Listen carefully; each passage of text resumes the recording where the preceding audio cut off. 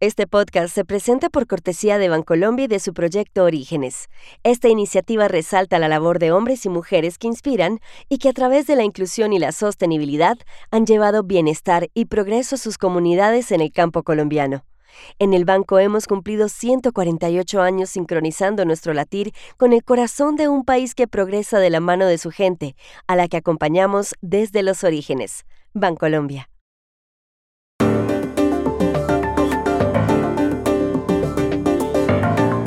El fentanilo mató el año pasado a 70,000 personas en Estados Unidos. Washington dice que se produce en México. ¿Hablarán de eso Biden y López Obrador en una cumbre la semana entrante en San Francisco?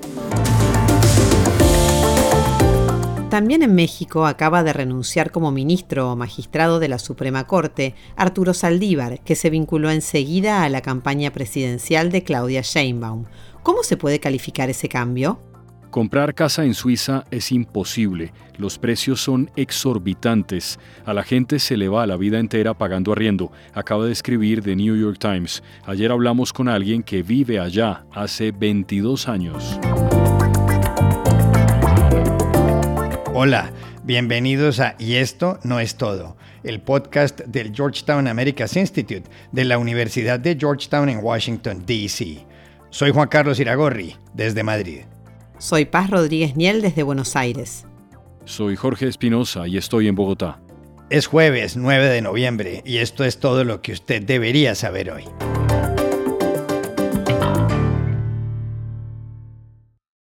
La próxima semana deben reunirse en San Francisco el presidente de Estados Unidos, Joe Biden, y sus colegas de la China, Xi Jinping, y de México, Andrés Manuel López Obrador.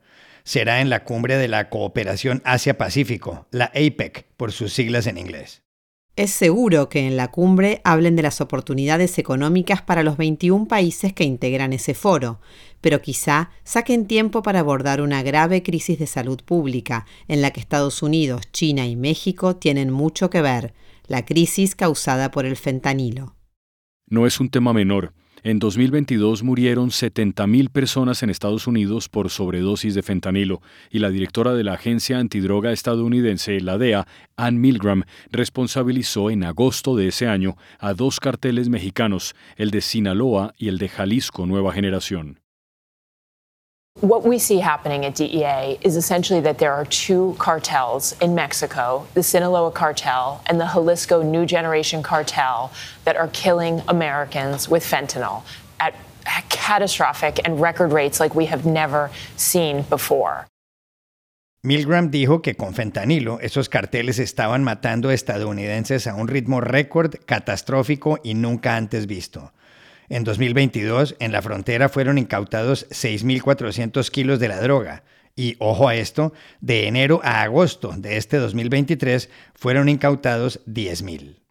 El fentanilo es un opioide sintético 50 veces más potente que la heroína. Creado en 1959 como anestésico intravenoso, si se aspira, se pone en la piel o bajo la lengua, da euforia y luego un estado de sedación. Los adictos parecen zombies en las calles. 2 miligramos pueden causar la muerte. Los químicos para elaborarlos salen de China y llegan a México, donde los transforman en pastillas. En julio, Ann Milgram dijo que los carteles de Sinaloa y Jalisco Nueva Generación tienen 40,000 miembros en 100 países. El presidente mexicano, Andrés Manuel López Obrador, le respondió. No tenemos nosotros esa información. No sé de dónde la sacó la señora de la DEA. Ojalá y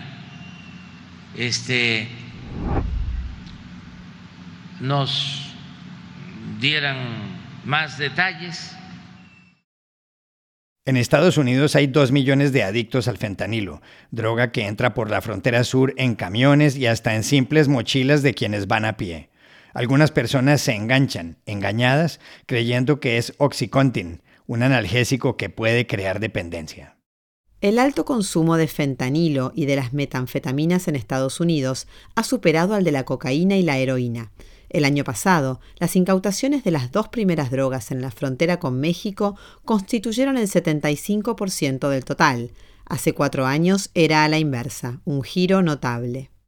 Las ganancias de los narcotraficantes con el fentanilo son enormes. Con $800 de precursores químicos pueden fabricar 415,000 pastillas. Al final de la cadena, el vendedor en las calles de Nueva York, el dealer, se gana $3 por pastilla. Multipliquen, $1.250.000. Un dato importante es que el año pasado China suspendió su colaboración con Estados Unidos en la lucha antidroga. Y en ese contexto, la pregunta es, ¿qué puede esperarse del encuentro en San Francisco de Biden y López Obrador, cuyos países acaban de celebrar 200 años de relaciones? Para saberlo, llamamos ayer a Cecilia Farfán Méndez, jefa de investigación del Centro de Estudios México-Estados Unidos de la Universidad de California en San Diego. Me parece que esta cumbre, sobre todo en un contexto donde el presidente López Obrador no viaja y no sale del país mucho, le da una oportunidad muy importante para hablar con Estados Unidos sobre cuáles serían los compromisos de México en este tema. Desafortunadamente veo poco probable que el presidente López Obrador quiera hablar de fentanilo porque se trata de una cumbre económica, pero me gustaría que su gobierno y sobre todo él replanteara esta posición. Esto no tiene que ver exclusivamente con las muertes accidentales por sobredosis que ocurren en Estados Unidos, sino que también es un tema para toda América del Norte, donde México y Canadá también tienen algo que decir y donde también hay víctimas, si bien no al nivel de los Estados Unidos por muertes por sobredosis, pero donde también vemos muertes accidentales. Me parece que además esta cumbre es muy relevante en un momento en el que México le está pidiendo a Estados Unidos que se interese por las muertes que ocurren en el país por el tráfico de armas que hay desde Estados Unidos hacia México. En definitiva, ahora en América del Norte vemos muchas muertes, ya sea en Estados Unidos por sobredosis accidentales y en México por homicidios y también por desapariciones que probablemente en muchos casos desafortunadamente también sean homicidios.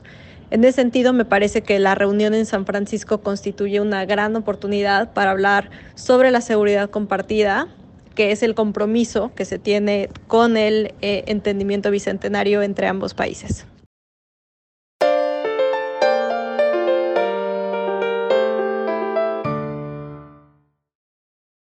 En las últimas horas, en México, una noticia judicial se volvió política.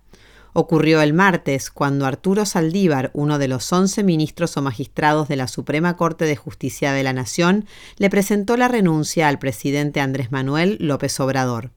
Zaldívar dijo en su carta que, tras 14 años en el alto tribunal, ya había cumplido un ciclo.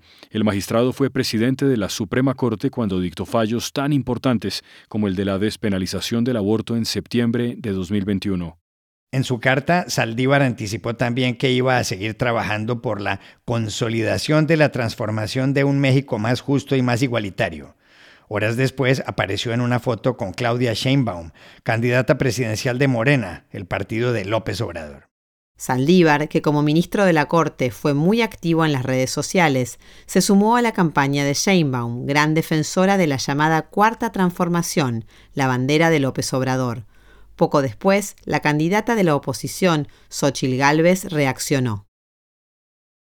Ellos tienen una candidata que no emociona, por eso tuvieron que traer un TikToker de la Corte, porque le hace falta que le levanten la campaña en TikTok. Arturo Zaldívar también se hizo célebre cuando en 2021 el Congreso, dominado por Morena, aprobó una ley en la que le amplió el periodo como presidente de la Suprema Corte. Según la Constitución, se le vencía en 2022. La ley, argumentando entre otras la pandemia, se lo extendió a 2024. Esa ley, conocida como Ley Zaldívar, fue criticada por organismos de derechos humanos. También hay ahora quienes creen que, como Claudia Sheinbaum es partidaria de que los ministros de la Corte sean elegidos por voto popular, Zaldívar quiere regresar al tribunal de ese modo. No solo eso, hay quienes afirman que Zaldívar pretende ser fiscal general de la República o secretario de Gobernación, es decir, ministro del Interior. Pero, ¿cómo calificar todo esto? Llamamos ayer a la politóloga Karolina Gilas, de la Universidad Nacional Autónoma de México, la UNAM. Juan Carlos, pues no voy a ser, creo que muy lejana a muchas de las opiniones que se han vertido en estos días. A mí me parece que las renuncias de personas ministras de la Corte establecen en general muy malos precedentes En este sexenio ya íbamos dos, la de Medina Mora, que a todas luces era resultado de presiones políticas, y la de Zaldívar, que en sus propias palabras se da para contribuir a la cuarta transformación. Recordemos que el Poder Judicial debe estar siempre separado del Ejecutivo y que la Constitución mexicana establece diversos candados para el ejercicio de puestos políticos para los ex jueces, ex ministros, y también para la propia renuncia, que debería ser por la causa grave. A mi juicio, esa ambición política del ministro Zaldívar, si bien creo que no corresponde a un juez constitucional, no es una causa grave a la que se refiere la Constitución. Creo que con esta renuncia Zaldívar reitera lo que muchas y muchos analistas ya habíamos comentado reiteradamente, que tiene vínculos muy fuertes con el proyecto de la 4T y que también tiene ambiciones políticas, no jurídicas, que van mucho más allá de la Corte, y creo que eso agrava incluso las percepciones de sesgo en sus decisiones, actuaciones previas, como su apoyo a la militarización o como la votación sobre la inconstitucionalidad de la reforma energética de López Obrador, donde Zaldívar, como todavía presidente de la Corte, tuvo una manera muy creativa de contar los votos de las y los ministros, que impidió la declaratoria de inconstitucionalidad a pesar de que había una mayoría para ello. También creo que es muy compleja la situación que se abre a futuro, que la renuncia abre la posibilidad de que Andrés Manuel López Obrador designe a una nueva persona para la Corte, y eso extiende el dominio de la 4T, de esa visión política en la Corte, en su integración, como de alguna manera buscando blindarla ante posibles victorias de la oposición a nivel legislativo y quizá incluso ejecutivo en las próximas elecciones.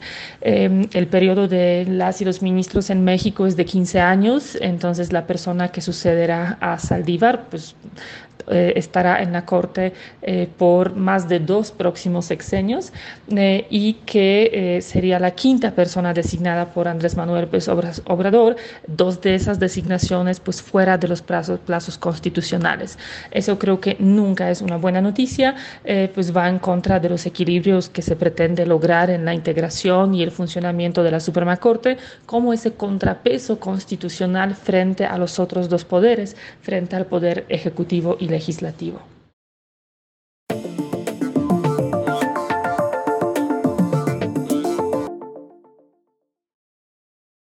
Este podcast se presenta por cortesía de Movistar Empresas, el aliado que está transformando negocios en Argentina, Chile, Colombia, Ecuador, Perú, Uruguay, México y Venezuela, brindando soluciones digitales que se ajustan a cada necesidad y potenciando sus operaciones con servicios en cloud, IoT, seguridad, conectividad, Big Data y advertising.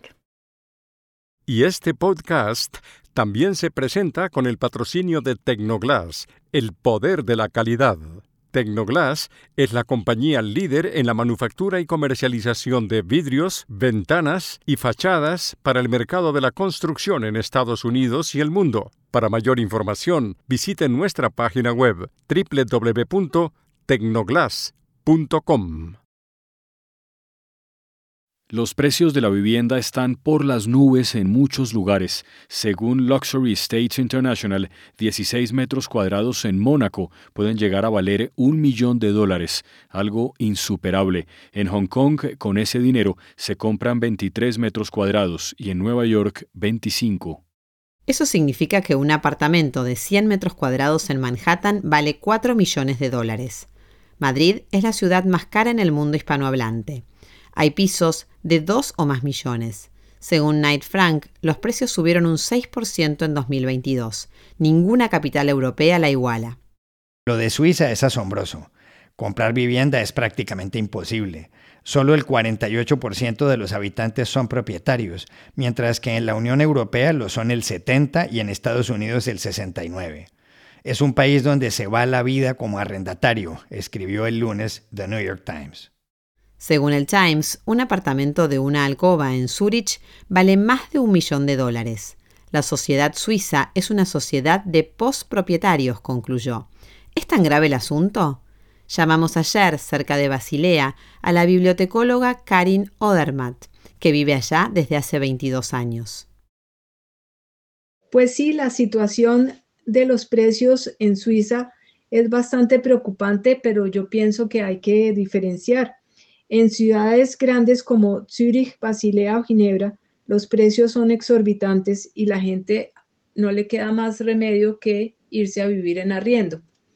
Yo pienso también que es importante mencionar otra causa de los altos precios de las casas y apartamentos en Suiza, y es que en ciertos cantones tienen la política de ser paraísos fiscales, y esto ha hecho que muchos millonarios se vayan a vivir allá y o que empiecen a comprar muchas propiedades, y de esta manera los precios se han subido muchísimo y esto ha agravado más la situación. Pero por otra parte, también está el resto de Suiza, con millones de pueblos y de ciudades pequeñas que también ofrecen una excelente calidad de vida, que tienen un transporte público impecable que hace que uno pueda llegar a las grandes ciudades de una manera rápida y segura y puntual. Y en estas ciudades o pueblos pequeños, pues los precios son menores. Y allí es posible pensar en la posibilidad de adquirir algo propio. El problema para mí también son los jóvenes o los jóvenes profesionales cuando quieren hacer una familia, tienen que pensar en comprar algo de unos 800,000 a 900,000 francos en estos pueblos pequeños y conseguir el 20% de la cuota inicial, alrededor de unos 150,000 francos, más o menos equivalente a lo mismo en dólares, pues es una cantidad importante que les dificulta la compra de la propiedad. Pero de pronto con los buenos salarios que hay, ahorrando algunos años, pues se podría pensar en un futuro. Y estas son otras cosas que usted también debería saber hoy. La cumbre del G7, que reunió en Tokio a las democracias más industrializadas del mundo, Alemania, Canadá, Estados Unidos, Francia, Italia, Japón y el Reino Unido, le pidió ayer a Israel pausas humanitarias en Gaza, y el secretario de Estado estadounidense, Antony Blinken, dijo que la franja no debe convertirse más adelante en una plataforma para terroristas, ni debe ser ocupada por los israelíes. No use of Gaza as a platform for terrorism or other violent attacks. No reoccupation of Gaza after the conflict ends. Blinken agregó que cuando termine este conflicto, la Franja de Gaza debe unirse a Cisjordania bajo el mando de la Autoridad Nacional Palestina. Un fiscal reveló esta semana aquí en Buenos Aires operaciones de inteligencia ilegal contra políticos, jueces, periodistas y empresarios. Casi 1.200 informes secretos. La lista de las presuntas víctimas incluye al presidente Alberto Fernández, a los candidatos a sucederlo, Sergio Massa y Javier Milei, y a jueces de la Corte Suprema. Lo inquietante es que el hombre que realizó estas tareas, un ex espía del Estado llamado Ariel Zanqueta, estaba relacionado con Fabián Rodríguez, un importante funcionario nacional muy cercano a Máximo Kirchner, el hijo de la vicepresidenta Cristina Kirchner. Rodríguez no solo recibió información de Zanqueta, le pidió incluso que investigara a una ministra de su propio gobierno y, según el fiscal, financió el espionaje con dinero público. El martes, el Partido Demócrata de Estados Unidos obtuvo votaciones favorables en distintos estados. En Kentucky, reeligió al gobernador Andy Beshear. En Ohio, consiguió que se garantice en la Constitución estatal el derecho al aborto. También allí logró que se le dé luz verde al uso de la marihuana recreativa. Es el estado número 24 de un total de 50 que toma esa decisión. Y en Virginia, los demócratas se hicieron con el control del Congreso del estado. Son buenas noticias para el presidente Joe Biden, que pierde en los sondeos frente al expresidente Donald Trump, con quien se disputará la Casa Blanca en menos de un año. Y aquí termina el episodio de hoy de Y esto no es todo, donde siempre habrá más. En la producción estuvo John F. Burnett. Y pueden suscribirse a este podcast en nuestro sitio web, yestonoestodo.georgetown.edu, y seguirnos en nuestras cuentas de Twitter y de Instagram, @yestonoestodo. Chao, hasta la próxima.